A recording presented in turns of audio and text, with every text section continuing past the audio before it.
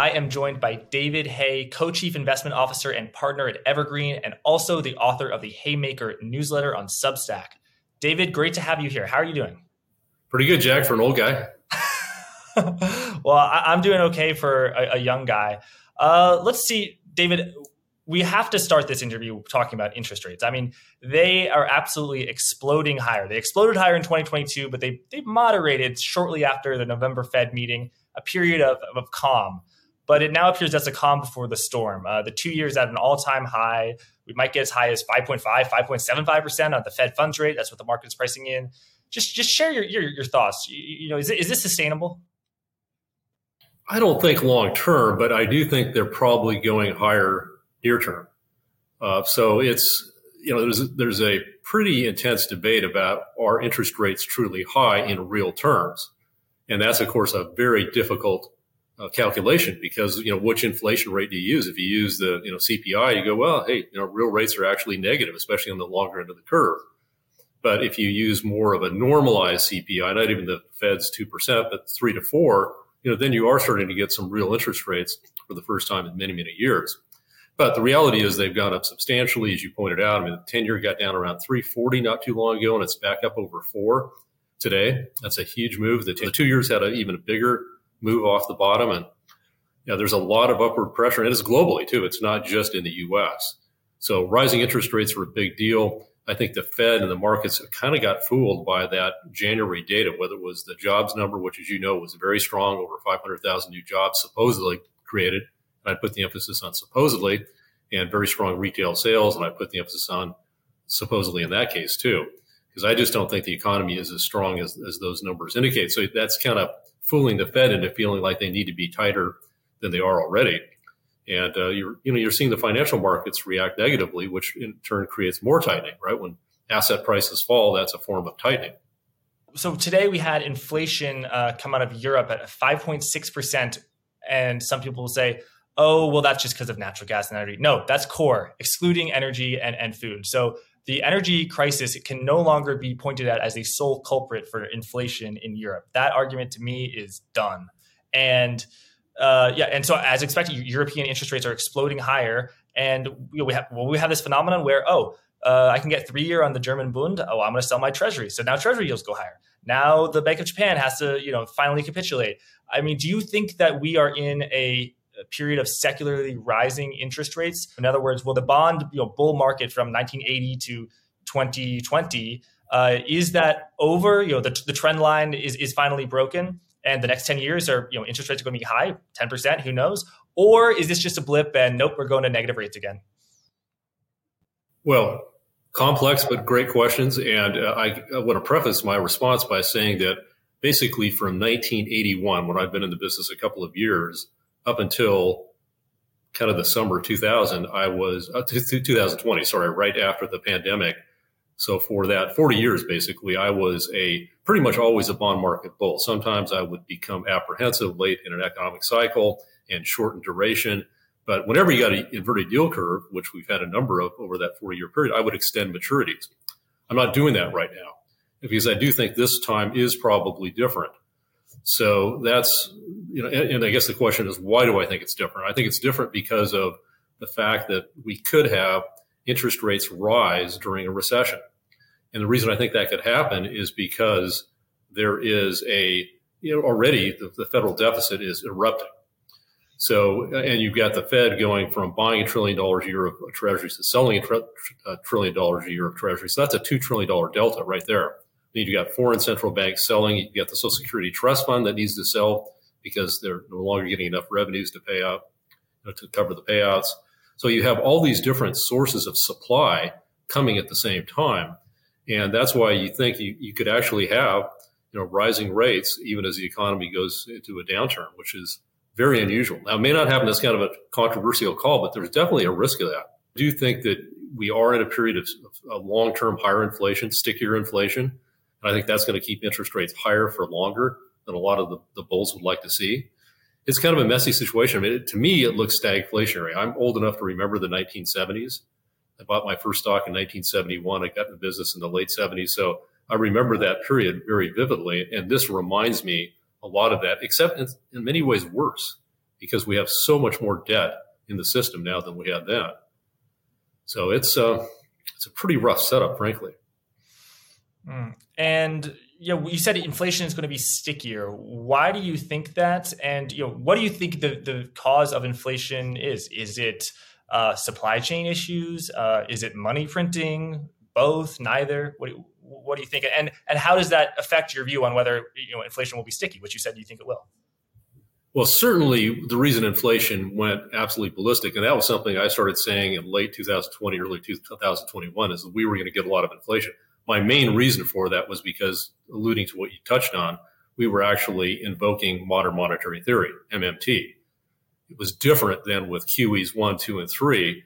In the COVID bailouts, the Fed was printing up trillions from their magical money machine, but the government was spending it. They were sending it out to people, which was radically different than what had happened after the Great Recession and the global financial crisis. So that combined with legitimate shortages, so you created all this money, all this demand, and then you restricted supply. No wonder we had just breakout inflation. The money supply at one point was up 40% in a relatively short period of time, not much over a year. So the money supply absolutely exploded. A lot of people said, "Oh no, we're not going to get inflation." As you know, Jay Powell said transitory, and it turned out to be anything but transitory. And now you've got the supply chains largely opened up, not fully but largely, and you've got falling prices for a lot of goods, and yet you've still got fairly high inflation. And that's because it's now gone from goods inflation, which was primarily right after the pandemic, into services inflation. And so people are getting wage increases, even in Japan, of all places, biggest wage increases in decades in Japan. So that's when you get this kind of self-reinforcing inflationary cycle. But I also think one of the really underappreciated drivers of inflation long-term is what I call the great green energy transition, which is this shift from higher density energy, like fossil fuels and nuclear, though we should probably come back to nuclear because that's seeing a renaissance. But trying to go to renewables. Renewables have a place for sure, but they are intermittent and they do have less energy density and they're more expensive. So, I think we're going to see, I believe for quite a while, we're in the third energy crisis, the first two being in the 1970s. I think we're still in that energy crisis. I think Europe's going to have another series of shortages coming up. So I think that's going to create kind of secular sticky inflation there. But you've also got reshoring. I mean, just look what's going on here with Taiwan Semiconductor and all the pressure they're under because they're admitting that with this new plant they're building in Arizona, their costs are going to be much higher. And that's just one example. So I think there's a number of, secular, structural, long-term, whatever term you want to use, inflation drivers out there right now. Yeah, there's so much there. So just on the money printing point, the facts are the facts. Whether people call it money printing it's a semantic term, but the Federal Reserve expanded their balance sheet a lot in 2008, 2009, 2010, 2011, QE 1, 2, 3. And people were saying, "Oh my God, this is going to cause so much inflation." It didn't, and the price of gold exploded. It didn't last because the government wasn't using the enhanced liquidity in the bond market to issue trillions of dollars of bonds to send it out in checks. So it didn't really create a lot of inflation. On the margin, maybe a little bit, basis point here, basis point there. But yeah, there was a lot of money printing in 2020, and it wasn't just the Federal Reserve; it was the government printing money, borrowing it, and then borrowing it from J.P. Morgan, primary dealers, who were then selling it back to the Federal Reserve. So people can draw their own conclusions. And then the commercial banks as well. They printed a lot of money because loans would get forgiven under PPP. And you're still seeing ads for. Are you a small business owner who didn't lay people off in 2020? Like you can get a tax rebate, or we're talking like many thousands of dollars. Tell us about the fiscal nature, because the U.S. government deficits are very large. They were large 10 years ago. They're even more large. People said they were unsustainable then, and they so far have proven to be unsustainable. Why are they unsustainable now? Well, I think it's a fiscal funding crisis that, because we have the world's reserve currency and the Fed's got their magical money machine, we will not default. So I'm not saying we will default. I mean, the debt ceiling thing, I guess it could create a technical default on a short-term basis, but I think the political pressure will be so severe that they will figure out another, can-kicking type of maneuver. But I think you're right that these deficits have been going on for a long time, and the federal government's ability to get by with their various tricks is pretty amazing.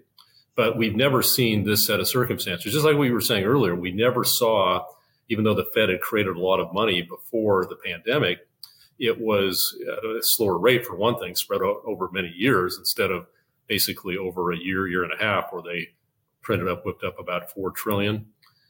Pretty much dollar for dollar with what the government's deficit spending was at that time. So the Fed was literally doing debt monetization. And you're exactly right that it was different because they were sending out these trillions of dollars of stimulus checks to people. And a lot of that money got spent. Not all of it. There's still a decent amount of money that's on the sidelines. That the consumer savings rate has come down, but the stock of savings is still quite high. So you had all that money in the system, and it was getting spent.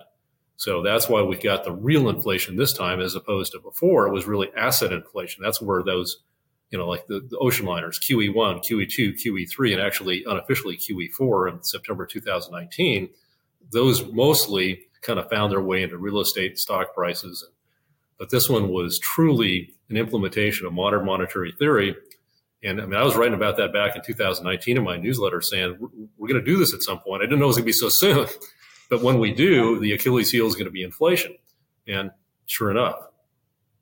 And I think a core tenet of modern monetary theory, which I'd love to discuss with you, is about that. It's saying, people are saying that we borrowed $1 trillion and that's a problem. It's not an inherent problem. We are creator of our own currency. It's only a problem when inflation is here. And I actually found that argument very convincing. However, now there are people who, the same people who taught me that, I now see them saying, oh, no. But the inflation this time around, it's not because we're spending too much money. It's because of supply chain things. So do you think modern monetary theories have kind of, departed a little bit too much from their own core tenets? Well, Stephanie Kelton's probably the most articulate advocate of MMT. And initially, after COVID, she was thrilled with how it was working.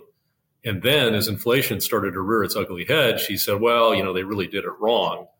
Frankly, I think they did it exactly the way she wanted it to be done. But I think that's just the reality of these types of monetary policies. And it's not the first time MMT has been tried. It goes back for, thousands of years, but certainly the centuries, because you could go back to France before the revolution. So, back in the early 1700s, when they first got into fiscal trouble over there, and a guy named John Law from England came over and said, you need to do this thing where you have the central bank buy up your government debt and drive interest rates down. And basically what we did, and it created a tremendous asset boom in France in the early 1700s. And then, of course, it popped, and a lot of people think that's what led to the eventual downfall of the French aristocracy and the French Revolution. So this MMT thing isn't new, but it's new to America. It's, we didn't think we would be engaged in what are basically, we used to consider banana republic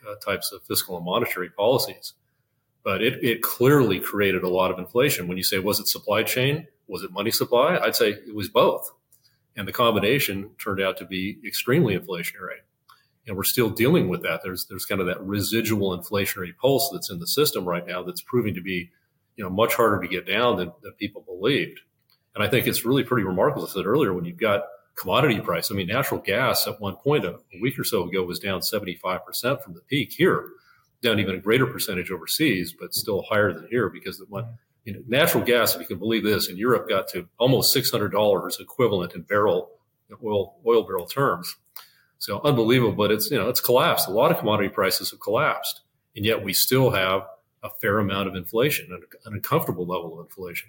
And that's because it's spread to that services area, and people are getting wage increases, but inflation is still running higher than the wage increases. So people are actually losing purchasing power. That's one of the insidious things of inflation. You create kind of this illusion of prosperity, but we all know how high prices have been in the grocery stores. And do you think rate hikes are an effective tool, a sufficient tool in order to fight inflation? Well, that's a really good question. I don't think it gets enough attention because if you think about it, as these interest rates have gone from basically 0 to 5%, if you're sitting in cash at a bank right now, unless you're going to spend it tomorrow, you're pretty crazy. You really need to get because the banks are paying still nothing. Right. And I think people are waking up. There's a kind of a mass exodus out of banks, and money funds, low yield money funds, sweep money funds, into things like 1-year treasuries or money funds that have a rate closer to that. So as that happens, as that money shifts, and all of a sudden people are getting much more income from their portfolio, from their savings, that theoretically creates more spending power. I don't think it's really very theoretical. So that, in a way, could actually be supporting inflation on a near-term basis.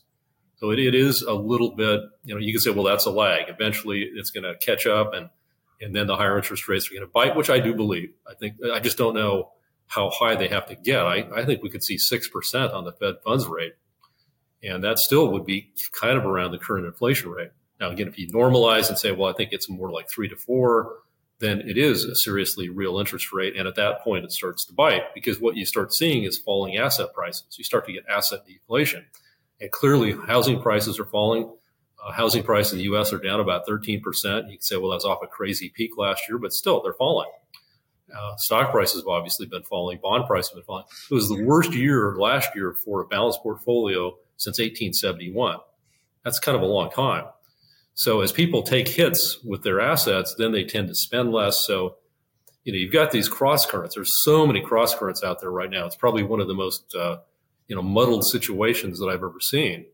And we do this newsletter on Mondays called Making Hay Monday. It's free. You can get it, go to our Haymaker website, a Substack, and you can sign up for it. But I did a T-chart of looking at, will have a recession, won't have a recession. And a lot of these won't have are coming from our partner firm at Gaokao. Some of the bright people at Gaokao think we're not. I think we will, because you've got a deeply inverted yield curve. A lot of people, and maybe I should stop and explain that, because a lot of times I say yield curve and people say, what's he talking about? Yield curve? Is this like Christmas? No, Y-I-E-L-D. So like the interest rate curve, yield curve. And when it's inverted, that means short-term rates are higher than long-term rates. That's not the way it normally is. And right now it's very inverted. So you go out 1 year on a T-bill, you get over 5%. If you go out 30 years on a treasury, it's about 4%. That's a deep, deep inversion. So it's not, I think it's a little simplistic just to talk about whether the yield curve is inverted or not. I think the depth of it is quite meaningful.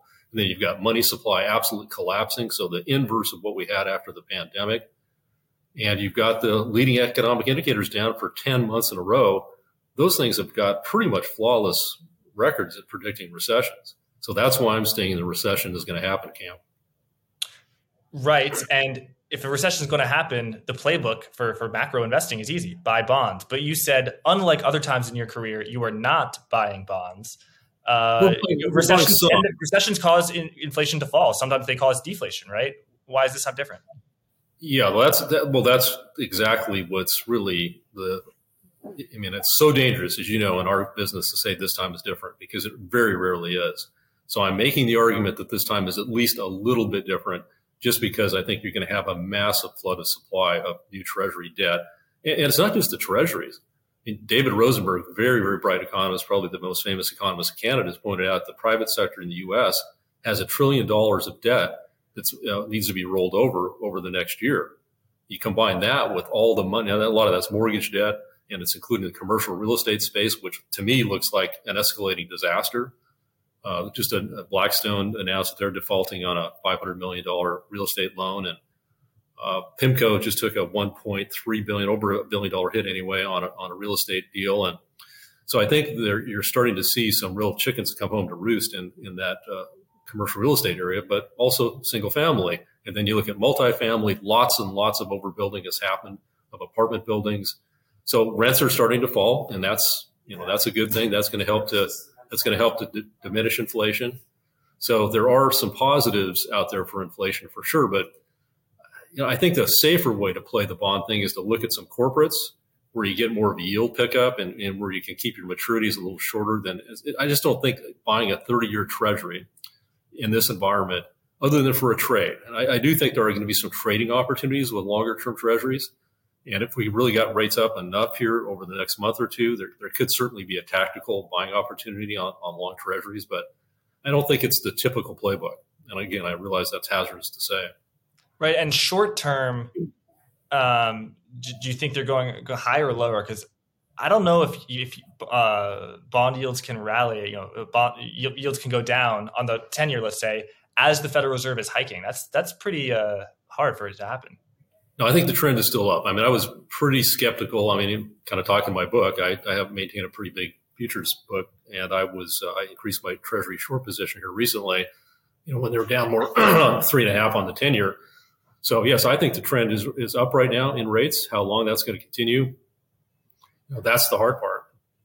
I do think that, the system's fragile, and I think there is, everything's become so financialized and so leveraged. So higher interest rates, probably, are going to bite pretty hard. And I think that's why you're starting to see some of these blow-ups in the commercial real estate market, because that was the one that was probably the most vulnerable. The situation over the next 12 months, David, as you describe it, it already sounds pretty dicey. But we haven't even talked about something else that I'm going to throw in now, which is the potential that commodity prices reaccelerate as China reopens, and the fact that you can be in a recession and the price of oil can double. What are you seeing there? I know you spent a lot of work focusing. You talked about the green energy transition, how that could be inflationary, as well as nuclear energy. So whether it's uranium, natural gas, oil, copper, what do you think there? And how does that affect the inflation picture? Well, you're exactly right. I mean, I think that's why this could be a stagflationary environment similar to the 1970s, where you had, a couple of pretty nasty recessions in the 70s, but you had, for the most part, commodity prices rising. Now, they did have some short-term declines, just like we've had recently, but the trend was up through most of that decade. And, if you want to talk about oil, I mean, oil inventories look so low, despite the release of millions of barrels of the Strategic Petroleum Reserve, which is now the lowest it's been in 40 years. And then when you look at that adjusted to how much, oil usage is up something like 60-70% over the last 40 years. So as a percentage of consumption, it's shockingly low. So, and you're right, you've got China reopening, and China being offline mostly last year was about 1.5 million barrel reduction. You've got Russia cutting production voluntarily, as kind of their thumb the nose at the West type of thing, since they've got all kinds of restrictions. And you've got Europe consuming more oil to replace more expensive forms of energy, and that's very unusual. And you've got OPEC cutting. So you've got the IEA, which is the International Energy Agency or Administration, which has for years underestimated demand, said that even with a recession this year, they think the demand for oil is going to be about 102 million barrels a day. That's likely more than the world can produce. And you've had years and years and years of CapEx starvation in the energy world. So that, that's going to come home. The fact that you just have not, we have not globally invested enough in oil production is going to bite pretty hard at some point. As far as natural gas, it collapsed in price, got up to almost 10 in the U.S. Last year. It came down, hit 2 here recently. So that's a monster decline. But it is fortunately, we got that one right a couple of weeks ago on our Making Hay Monday, or almost Monday. It was right after President's Day, but it's rallied about 30% almost overnight.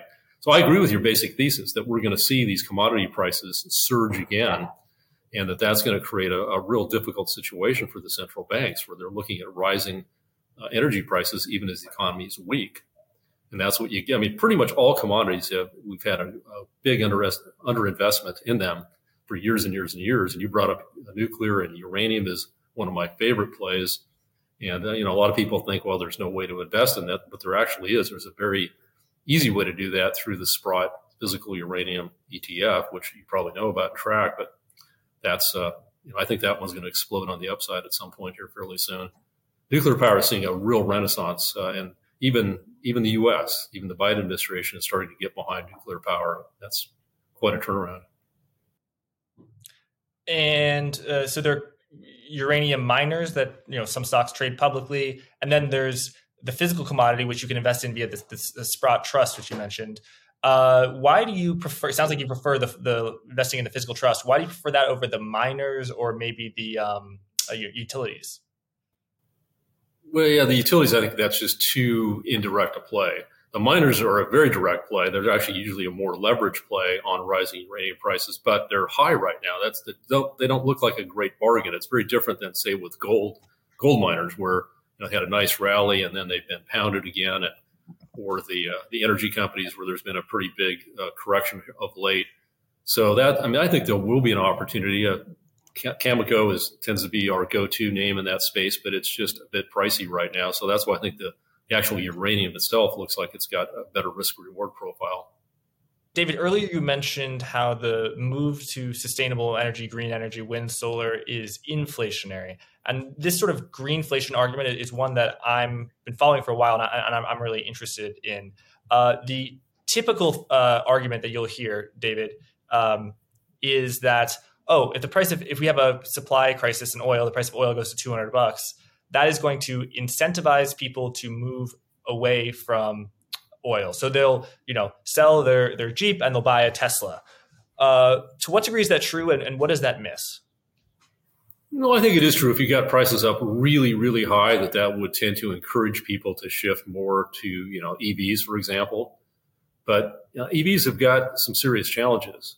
And I think the biggest challenge the EVs really have is the grid and the fragility of the U.S. grid, which is getting more so all the time. And so if you're going to put millions and millions of additional EVs on that grid, it's going to go out more frequently. And then, people are going to be unhappy if they can't charge their car.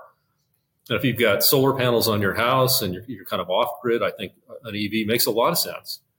But that's a pretty expensive proposition. And the other challenge with a lot of the renewable power sources is so many of the critical inputs come from China, very reliant on China.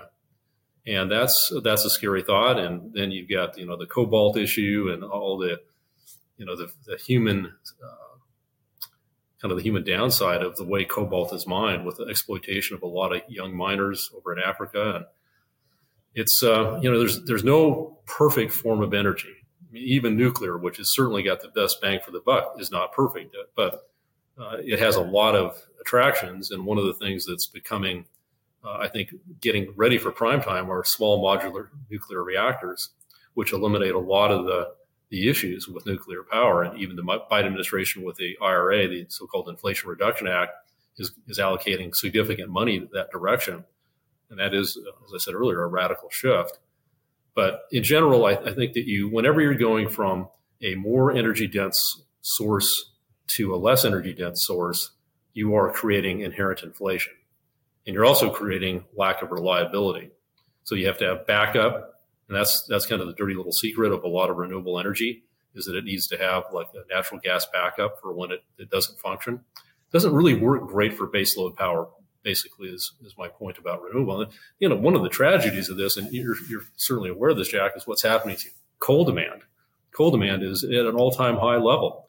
And there's one dirtier form of power than coal, and that's wood, which Europe is burning like crazy, importing it from the United States and burning it over there. And that emits even more effluents into the atmosphere.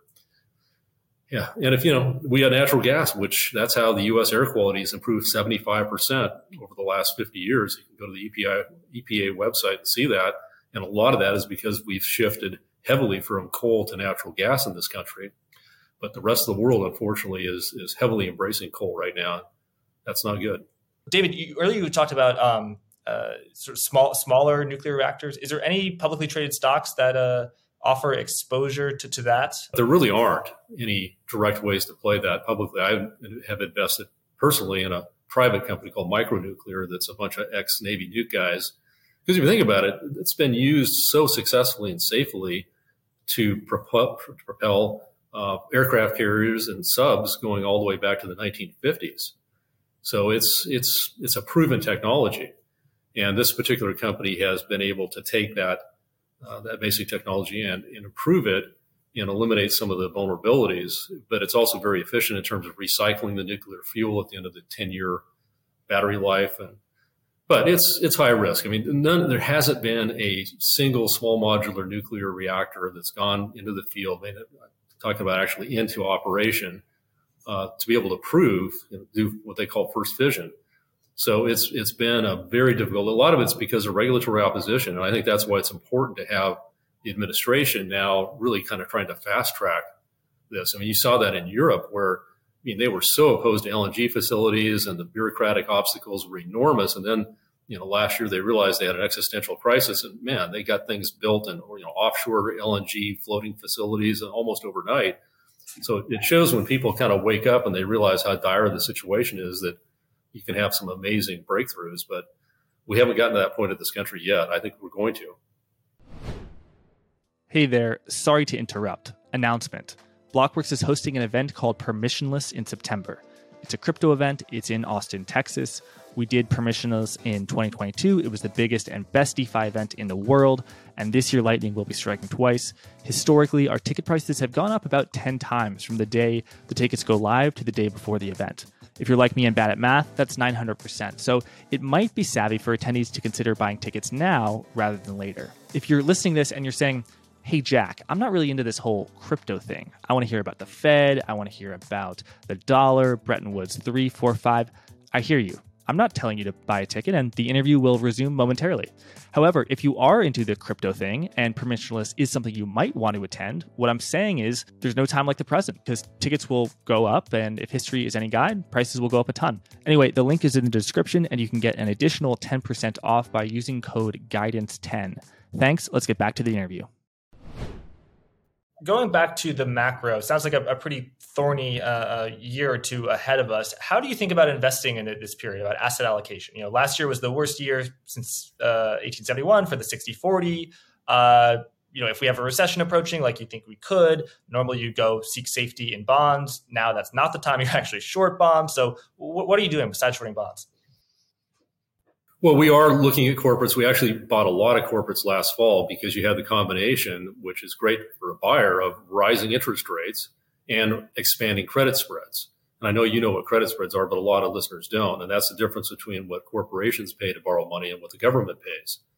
So that really drove a lot of corporate bonds down severely. So we were getting yields in the 6, 7, 8, 9% zone. And many of those have, because interest rates, now they're back up, but they're still down a bit from where they were. And credit spreads are definitely narrower, though they too are expanding. But a lot of those bonds have had equity-like returns since last fall. So I think if you're alert and you're dexterous and you go into these areas when they get hit hard, you can create some nice total return situations. But if nothing else, great cash flow. One of our favorite bonds has a yield of 8.6, 8.7% right now, and kind of an intermediate term maturity, and we think a very strong credit story. And so that's one of the things we do in my newsletter on Mondays, the Making a Monday, is that because I don't think most newsletters really pay attention to the income side. Almost everybody's focused on growth, picking hot stocks. And we certainly do that, stocks we like, but we have a number of income recommendations. And particularly for people that are more mature, like myself, cash flow is kind of critical. And that's the great news about what we've gone through is these much higher yields give you a chance to get some cash flow you can actually live on.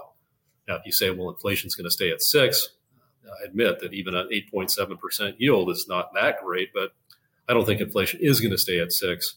I think we are going to have dips and then reaccelerations, and it's just going to be, volatile inflation, volatile interest rates, volatile stock market. So I think the problem, I think that most people are so wedded to indexing. And indexing is such a buy and hold, non-responsive way of investing that they're not going to be able to take advantage of this volatility. So I think there's going to be some great opportunities, and there already are some things that look pretty attractive out there right now. I love macro, and I can tell you do too. So I've asked you, do you like stocks? Do you not like stocks? I'm asking really about the S&P 500.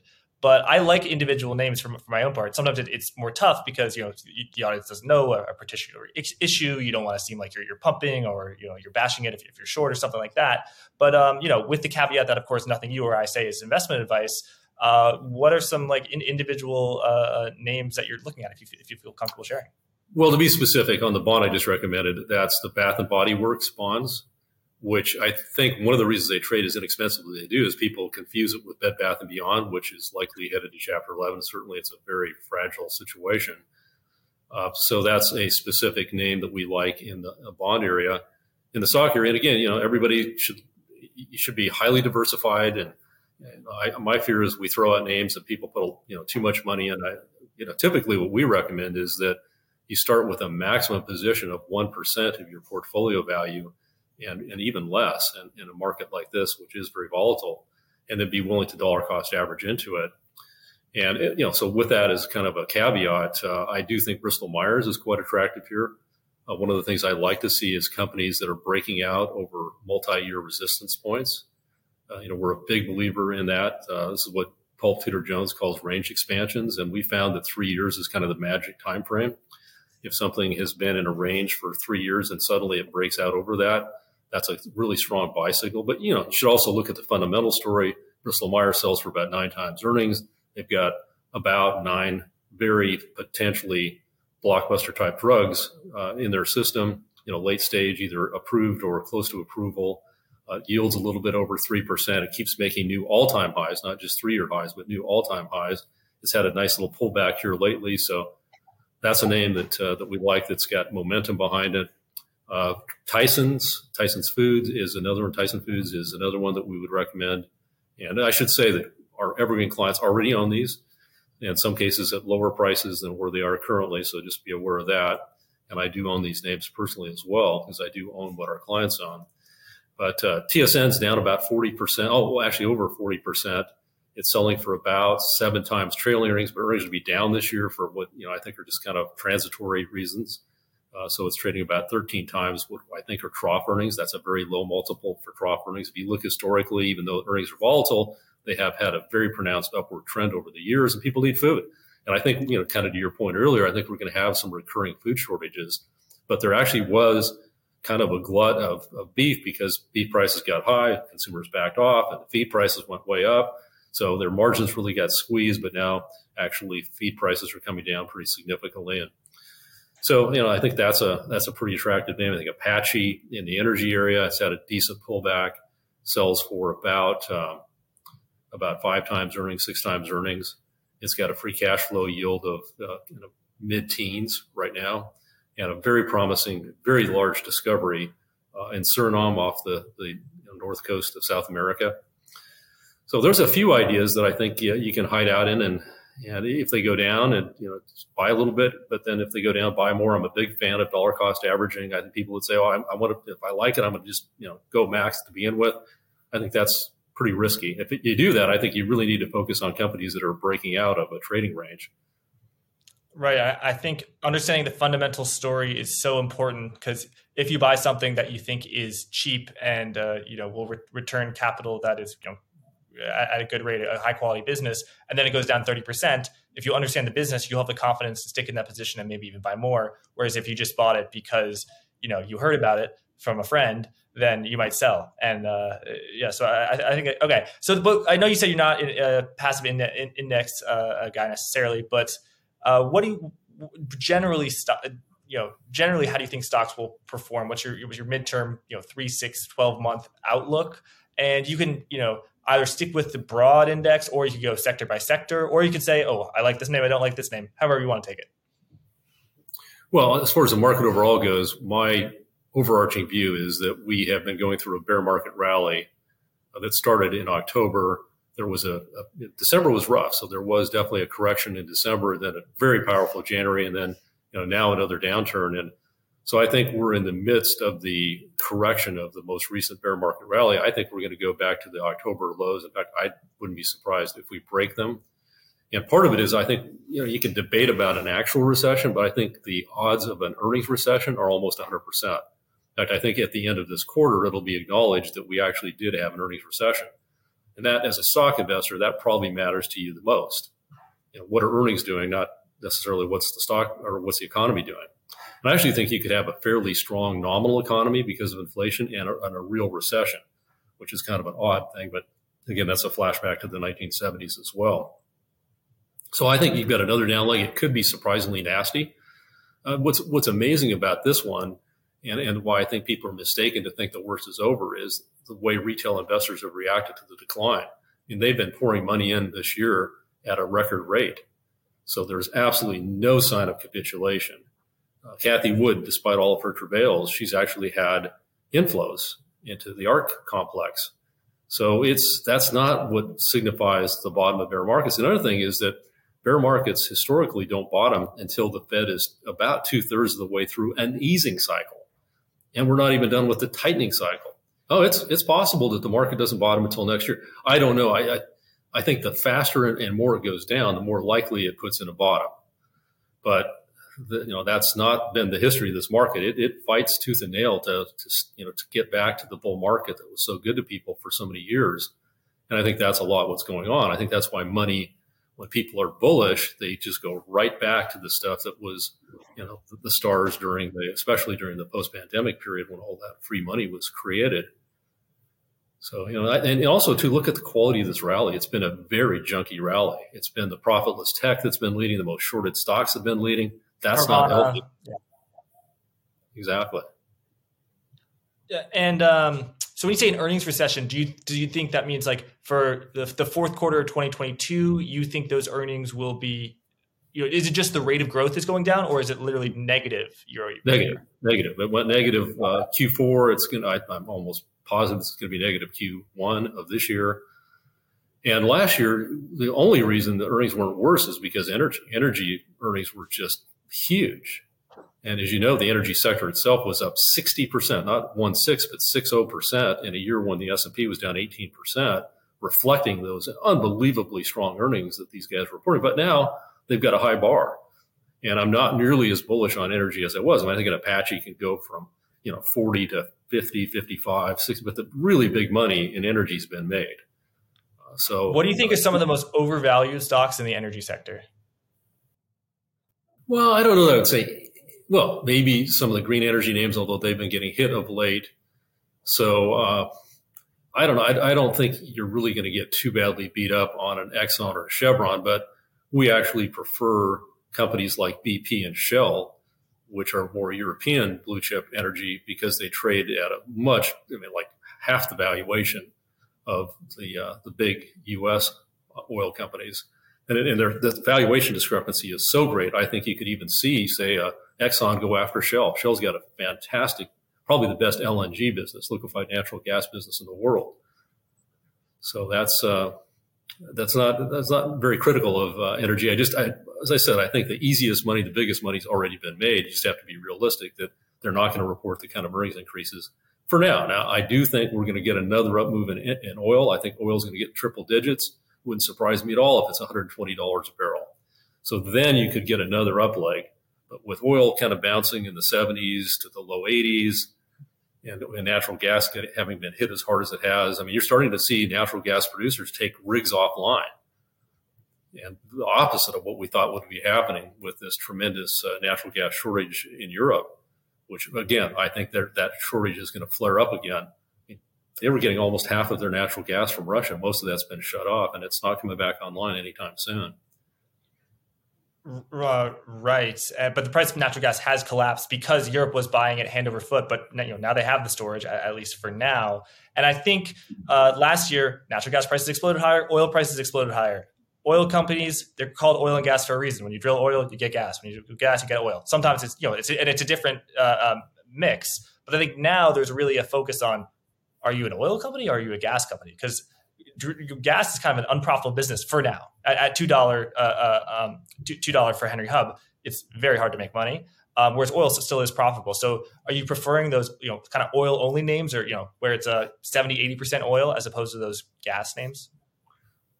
Not really. I like them both because the natural gas stock prices have come down really hard as a result of the price, not as much as they didn't go up as fast and they didn't come down as much. But, one of the things about natural gas is that it's like, I don't want to get too technical, but the curve, the pricing curve, contango and backwardation.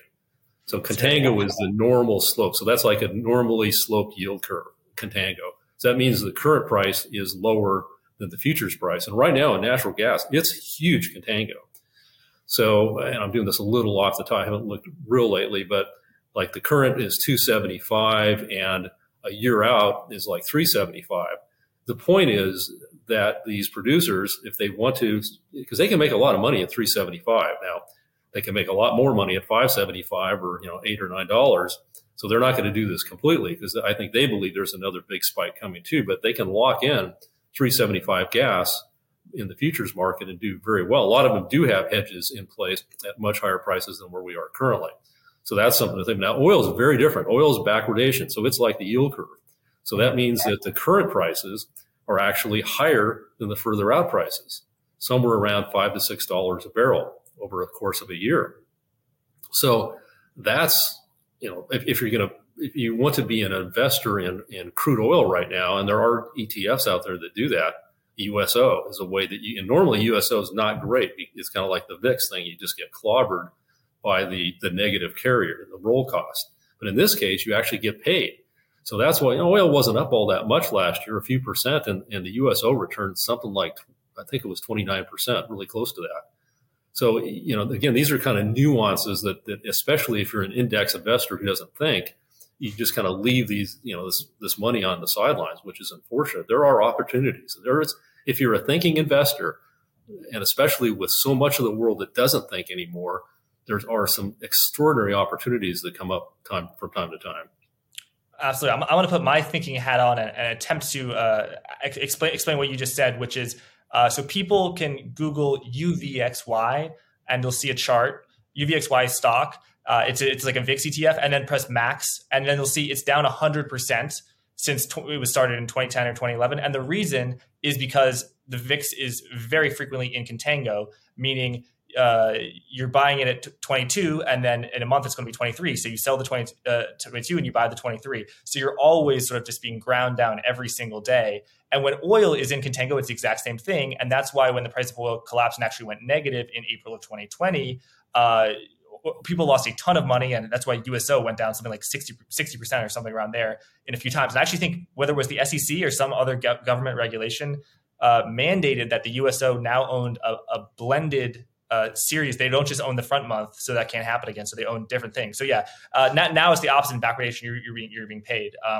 I think that's a really good point. Okay, so other than energy, you like energy, but nowhere near as much as you liked it last year. Are there any other sectors that you like? What's your second favorite sector or favorite sector, and what's your least favorite sector going forward? Well, I've been really negative on utilities, but utilities have been underperforming, and the idea was that they were trading at relatively low yields and made a new all-time high despite the fact that interest rates were already up, and as we've already talked about, they've gone down but come back up once more. So that's been an unattractive area. Haven't liked small cap growth, where you tend to have a lot of money losers, very aggressive names. So those have been, kind of disfavored areas. As far as other areas that I like, I would say probably more international than U.S. I don't think there's a lot of U.S. sectors that look super attractive right now. I mean, financials would be kind of would say, well, it's fairly cheap and the rising interest rates are good for them, but an inverted yield curve really isn't. I mean, for banks, that's a challenge. And I also worry that people are finally waking up, as we talked about earlier, and they're getting out of these no yield deposits and taking the money, directly to the treasury market, or even the banks are finally reluctantly increasing yields on CDs. So they're losing this very low cost source of funding that they had. And then, of course, their bonds have been crushed. So they've got major losses in their investment portfolio, which they're trying not to recognize, of course. You've also got accelerating loan losses.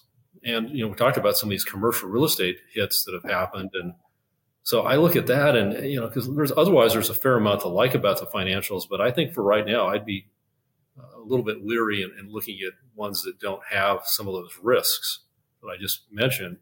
But I think the Japanese market's interesting. It's underperformed for decades, obviously, after their huge bubble of the late 80s. And you can get good quality companies at 10, 12, 13 times earnings and deep, low price to sales. I mean, oftentimes at 0.5 to sales rather than 2 or 3 or 4 times in the United States. But, they haven't really covered themselves in glory with their long-term earnings performance, but they are getting more profit focused in Japan. So that's a positive. I think Korea looks pretty attractive. It's really been beat up. And some of these countries I think will benefit as people are reluctant to be in China. So they want Asian exposure, but they really don't want to get it through China. I think Singapore, there's a Singapore ETF. I think Singapore is a winner as people and businesses flee from Hong Kong to Singapore. I think Singapore is becoming kind of the Switzerland of Asia.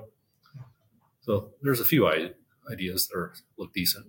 David, I've got a lot more questions for you. Before I ask them, just tell me about Evergreen Golf Call. Is that related to Golf Call? And then your newsletter on Substack, the Haymaker. Why did you start that, and what do you write about? So first of all, GovCal, yes, that's our partner firm. Louis Gov was the founder, along with his father, Charles Gov, and Anatol Koletsky, hence the name GovCal. And Louis is one of my very closest friends. We do a research call almost every week with analysts all over the world. So again, we've got if you're going to try to be a thinking investor, you better have some great allies and resources. Unfortunately, we do. As you're aware, they're one of the most highly respected macroeconomic research firms on the planet. Just a plethora of major money managers are their clients. So that's definitely a benefit to us as a firm. But we basically at Evergreen are, we're old-fashioned money managers. We do the research on individual companies, whether it's their stocks or bonds. I think we have an unusual focus on income generation because we have a lot of older clients, but also a lot of wealthy people that say, hey, I made my money. I don't want to lose it. I want cash flow on it. So that's why we have more assets actually invested for yield than we do for growth. But we do have a lot of growth, and we have some aggressive growth strategies, and we've got some conservative growth strategies. And so it's quite a diverse offering. We've got about $4 billion in assets under management just on the Evergreen side. As far as the Haymaker goes, that's kind of my later in life. I've been doing this since 1979, so I started many, many presidents ago.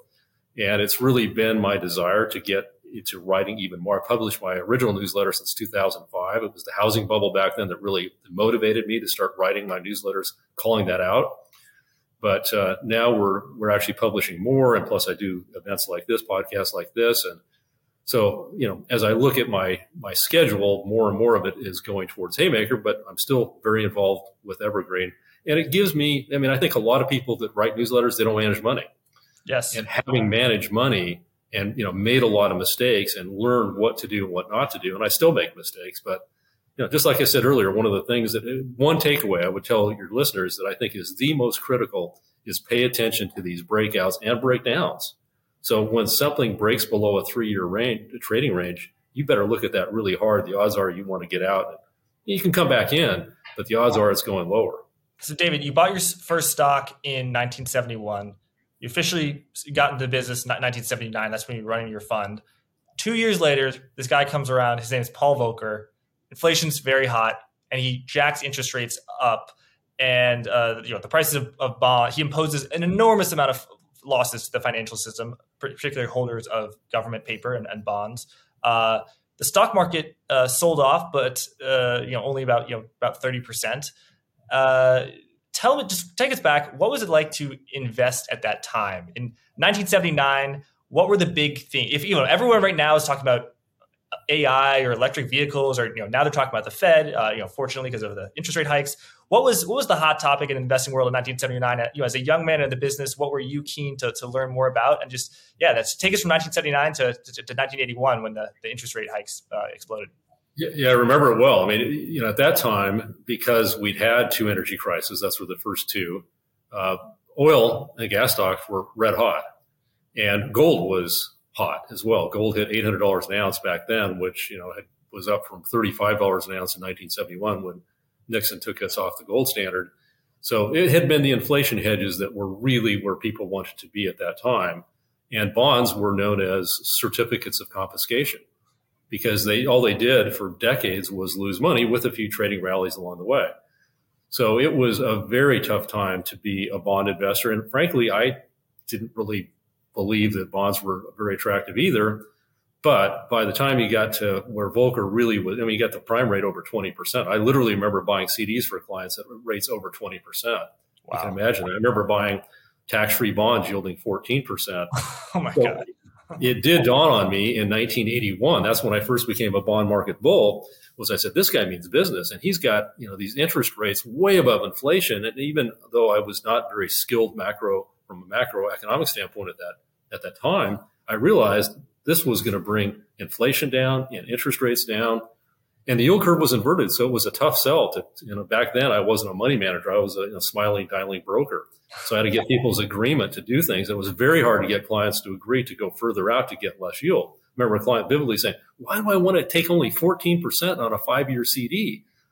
Then I can get 20% on a 1-year CD. And so that 1-year CD is going to mature, and you're not going to be getting anywhere near that. And so really that was the beginning of my bond bull phase of my career, which dominated, again, really the time I threw in the towel and went the other way was in the summer of 2020. So like August of 2020, when the 10-year Treasury note got down to 0.5%, 50 basis points. And I remember when it was 15%. And inflation was starting to, by the summer 2020, it was still fairly low, but you could see which way it was trending, and we were doing full-blown MMT. So anyway, that's when I really became a bond market bear. And that's one reason why our income portfolios have done as well as they've done, is that, we were hiding out in a lot of floating rate securities and short term. Anyway, so very different situation when I first started out. I guess you could say in the early years it was kind of similar, but Volcker came in 79, so he was already starting to jack rates up. But it was 1981 where he really went ballistic, and that changed everything. But once the rates started coming down in 1982, that's when the great bull market was born, both in bonds and stocks. It's been 40 years of riding the wave that he basically put in place, but it's almost like the photographic negative of that now. And I don't think most people quite appreciate how drastically things have shifted. So there was a time you realized Volcker means business. He's going to hike until inflation falls. Does Powell mean business? Well, another excellent question by you, Jack. And he's apparently told everybody around the Merrill Eccles building at the Fed's headquarters that he doesn't want to go down as in history books as the second coming of Arthur Burns, who's the one that really let inflation get out of control in the 70s. He wants to be seen as the new Paul Volcker. But, it's going to be tough, because even Arthur Burns, because he was under a tremendous amount of pressure from Nixon not to raise interest rates, but he at least would get, even when in 1974, when inflation got up, 9-10%, he got the Fed funds rate up above that. Not a lot, but a little bit. And you could have argued, well, that was transitory. There was an energy crisis there. It's not going to stay up at that level. Why aren't you looking at what more sustainable inflation is and go to a lower level? But at least he got it above what was peak inflation. And Powell still has done that. Now he's playing a game that he could be right that inflation is going to start falling really rapidly, but we're already seeing that it's hard to get it down when it's been running hot for as long as it has. So does he have to go to 8% on the Fed funds rate? Maybe. I don't think so. I think 6 is probably going to be enough, because what Volcker had going for him that Powell doesn't have is the U.S. debt to GDP in 1979 was about 25%. We're put 100% on top of that. We're about 125, maybe 120 right now. So we are so leveraged that as you raise these interest rates up, and the government's paying through the nose as these rate increases start to filter in as their debt rolls over, and they have to pay higher and higher rates. Plus, you got the Fed. There's about $5 trillion that's on deposit at the Fed that they're having to pay, close to 5. Well, 4.3, I guess, right now, but headed to 5 almost for sure. So it's costing the government a ton of money to be looking at these higher interest rates. So that's making the deficits worse too. And you've got all the entitlements that are really coming on because of the aging of people like me that are, I don't get Social Security, but I could take it. But, there's like $2.6 trillion of entitlements that are now on budget that had been, off budget for so many years, with this terrible accounting that we've done. And so, yeah, a lot of chicken hens are coming home to roost, as I said earlier, and they aren't very appetizing chickens, unfortunately.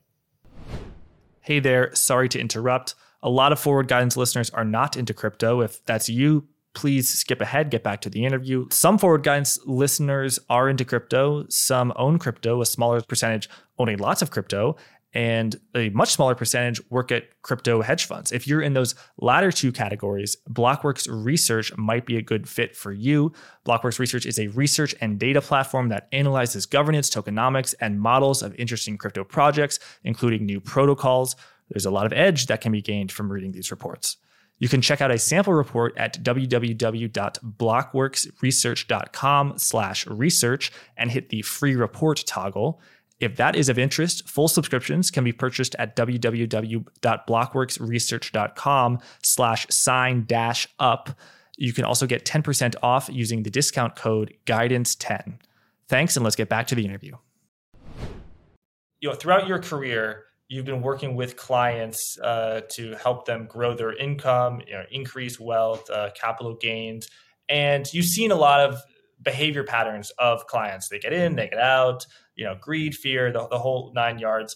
What would your advice be for investors of behavioral mistakes to avoid? Because it's not all about being right in this business. It sounds like you had great timing in 1981, getting into bonds, getting out of bonds in 2020. But it's about, you can be right and have bad behaviors, and your results will be much worse than someone who is wrong, but they stick with it and have good behaviors. So what is sort of like the worst behavioral activity of investors that has been like the most wealth?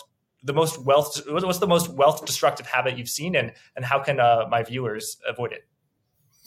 Yeah, excellent setup. I would say one of the things that we've noticed as a team is that the clients that are constantly checking their portfolios, like every day or multiple times a day, they're the ones that get the worst results. The clients that say, I really don't look very often, kind of occasionally check, and, they have faith in us. Now, obviously, you got to know why you have faith in your advisor, but and you see that people jumping around. We call it chasing the hot dot. Going to look at the performance. This manager has had or this asset class has had, and invariably, when they go and make that shift, they're doing it at the wrong time. We call that wrong cycle investing. We actually have an ETF based strategy called right cycle investing, where we're trying to get the cycles to work in your favor rather than against you. Oh, really? You see this all the time. So one of the things that we do is we track mutual fund inflows and outflows, because mutual fund investors, especially a certain cohort who get picked up in this data, tend to be kind of ADHD. They're really out there, trying to be where the hot money is and get the quick returns. And so you can see that when they're kind of in mass going one way or the other, they'll be right for a while. That's part of I think the deception. Part of the ruse is that near-term performance leads them to put even more. You saw this in the late 90s with tech. You saw this, in 2021 with all the crazy meme stocks and things, is that as this stuff goes vertical, it just sucks in enormous amounts of money. And then these things implode, and people, instead of, even if it just goes back to where they first got in because they put more money in, then they have losses. And the latecomers, of course, are the ones that get absolutely nuked. And so that's a really bad characteristic, wrong cycle investing, which we see play out time and time and time again. And the way to make money, you look at the people who are really wealthy, like Warren Buffett, and the way they've made their money is being a contrarian. And it takes patience, it takes fortitude, it takes understanding balance sheets and financial and income statements. And, that's a very different approach to the way most people do it. Most people don't understand. Really, they understand so little about the financial markets. And they'll admit that if you, really ask them. And even smart people, because our business is complex, and in many ways it's counterintuitive. I think it's that counterintuitive nature that is especially tough for most people. So what do? They default to performance. So they go, well, I really don't understand. But what I know is this account is up 30%. This account's down 10. I'm going to get out of the one that's up down 10 and go into the one that's up 30. And that is just such a powerful human tendency. And that is, I think, the biggest wealth destruction, along with listening to, friends, your brother-in-law at a cocktail party bragging about how well he's doing. And, well, God, I can't stand to have my brother-in-law doing better than me. I better do what he's doing. And that's just another big wealth destroyer, frankly. Yes, definitely. And making complex wealth decisions based on something you hear that you don't fully understand. I totally agree with you. David, there's no better example of the phenomenon you just said, performance chasing, than 3 words: money-weighted returns. And this is no comment on the strategy of ARK at all, not at all reviewing that. But if you look at the ARK Innovation ETF, ARKK, I think it was started in 2014, and you compare it to the NASDAQ, it's by a large margin drastically underperformed the NASDAQ, although a year and a half ago it had drastically outperformed the NASDAQ. However, that is just the actual ETF. Money-weighted returns, the chart that you don't see, the chart that, I don't even know how to make that chart, but I know that chart is way worse. Explain that phenomenon, and explain how that phenomenon hurt investors, even some of the most successful investors, such as Peter Lynch. Well, you're exactly right. And the example I cite, and you can look this up, anybody can look this up, is the number one performing mutual fund of the decade from 2000 to 2009 was the CGM Focus Fund, at that time run by Ken Hebner. He had great numbers. But they were, he was up something like 12%, like low double digits at a time when that was the lost decade for stocks. So stocks actually lost money over that decade. For people who think that can't happen, because part of the reason it did, it was so overvalued going into that decade, just very similar to what we had happen this decade. But that fund did great, but yet the actual investors in it lost money. because of when they bought it, he had high returns, but very volatile returns. And that's been one of my big beefs, frankly. I'm going a little bit afield, but it's very relevant with cryptos, is that cryptos, I mean, if you got in early with Bitcoin, you're still way, way, way up. But most people didn't. Most people come in after it's already gone nuts because they hear all the stories and they just can't help it. They can't resist anymore. And then they just get crushed and then they get out. And so you're exactly right that if you look, and I think Cathie Wood still had really good numbers for, when she first started.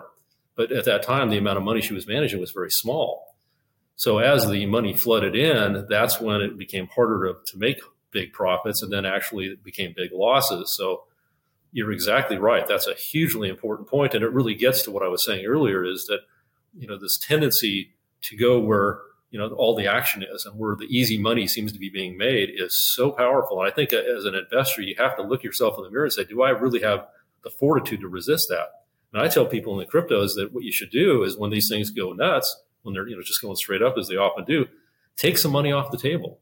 If it goes up, 50%, sell at least 30% of what you got. If it goes up another 50%, sell another 30%. Just be methodical on the dollar cost averaging on the sell side. People kind of buy into that on the buy side, but they ignore that on the sell side. And when you get into these bubble situations, that's a gift if you react properly. If you react improperly and you put more money into a bubble, you're going to get crushed. And that's what most people do, unfortunately. So how do you apply that framework to now, where almost no one is making money on the long side except for oil? What is the crowded trade now? I mean, I suppose it would be energy. Well, I don't think there's any question. The crowded trade is this. I think I read this in the Financial Times the other day that this is, the markets are alive with the sound of bubble 2.0, an echo bubble. Echo bubble is actually a term you use. We are in an echo bubble from what I think was, I wrote a book called Bubble 3.0 about the bubble that inflated to immense proportions in 2021. I think 2021 was clearly peak insanity. I mean, that's when the meme stocks, and that's when we had GameStop that went from $5 to 480 at the peak, and so many other companies of that nature, AMC and Bed Bath and Beyond and Hertz, and it was the meme stocks were just in fuego, and they when they burst, they were really the first ones to burst. You still had until kind of the third quarter of 2021 more of what I used to call them the crazy overpriced stocks, the COPs. And a lot of them were profitless technology companies with really sexy stories that were trading at 30, 40, 50 times sales, not earnings, sales. And it was just a matter of time before the trap door opened up on those things. So yet we've had, this echo bubble here recently, because as I said earlier, this is what's been driving the market here recently. And I think that stuff's got another downlink. I remember vividly, I was very negative on the tech bubble in the late 90s, and in late 2000, early 2001. So, the tech bubble really hit its crescendo in the first quarter of 2000.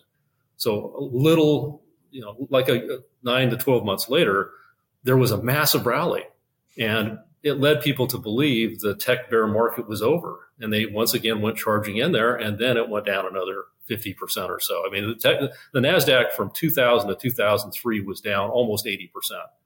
Not much different than what happened in the early 30s. So, you get these enormous bubbles, you get the enormous busts. We've only had partial busts so far, given the magnitude of the bubble that inflated and really hit its crescendo in 2021.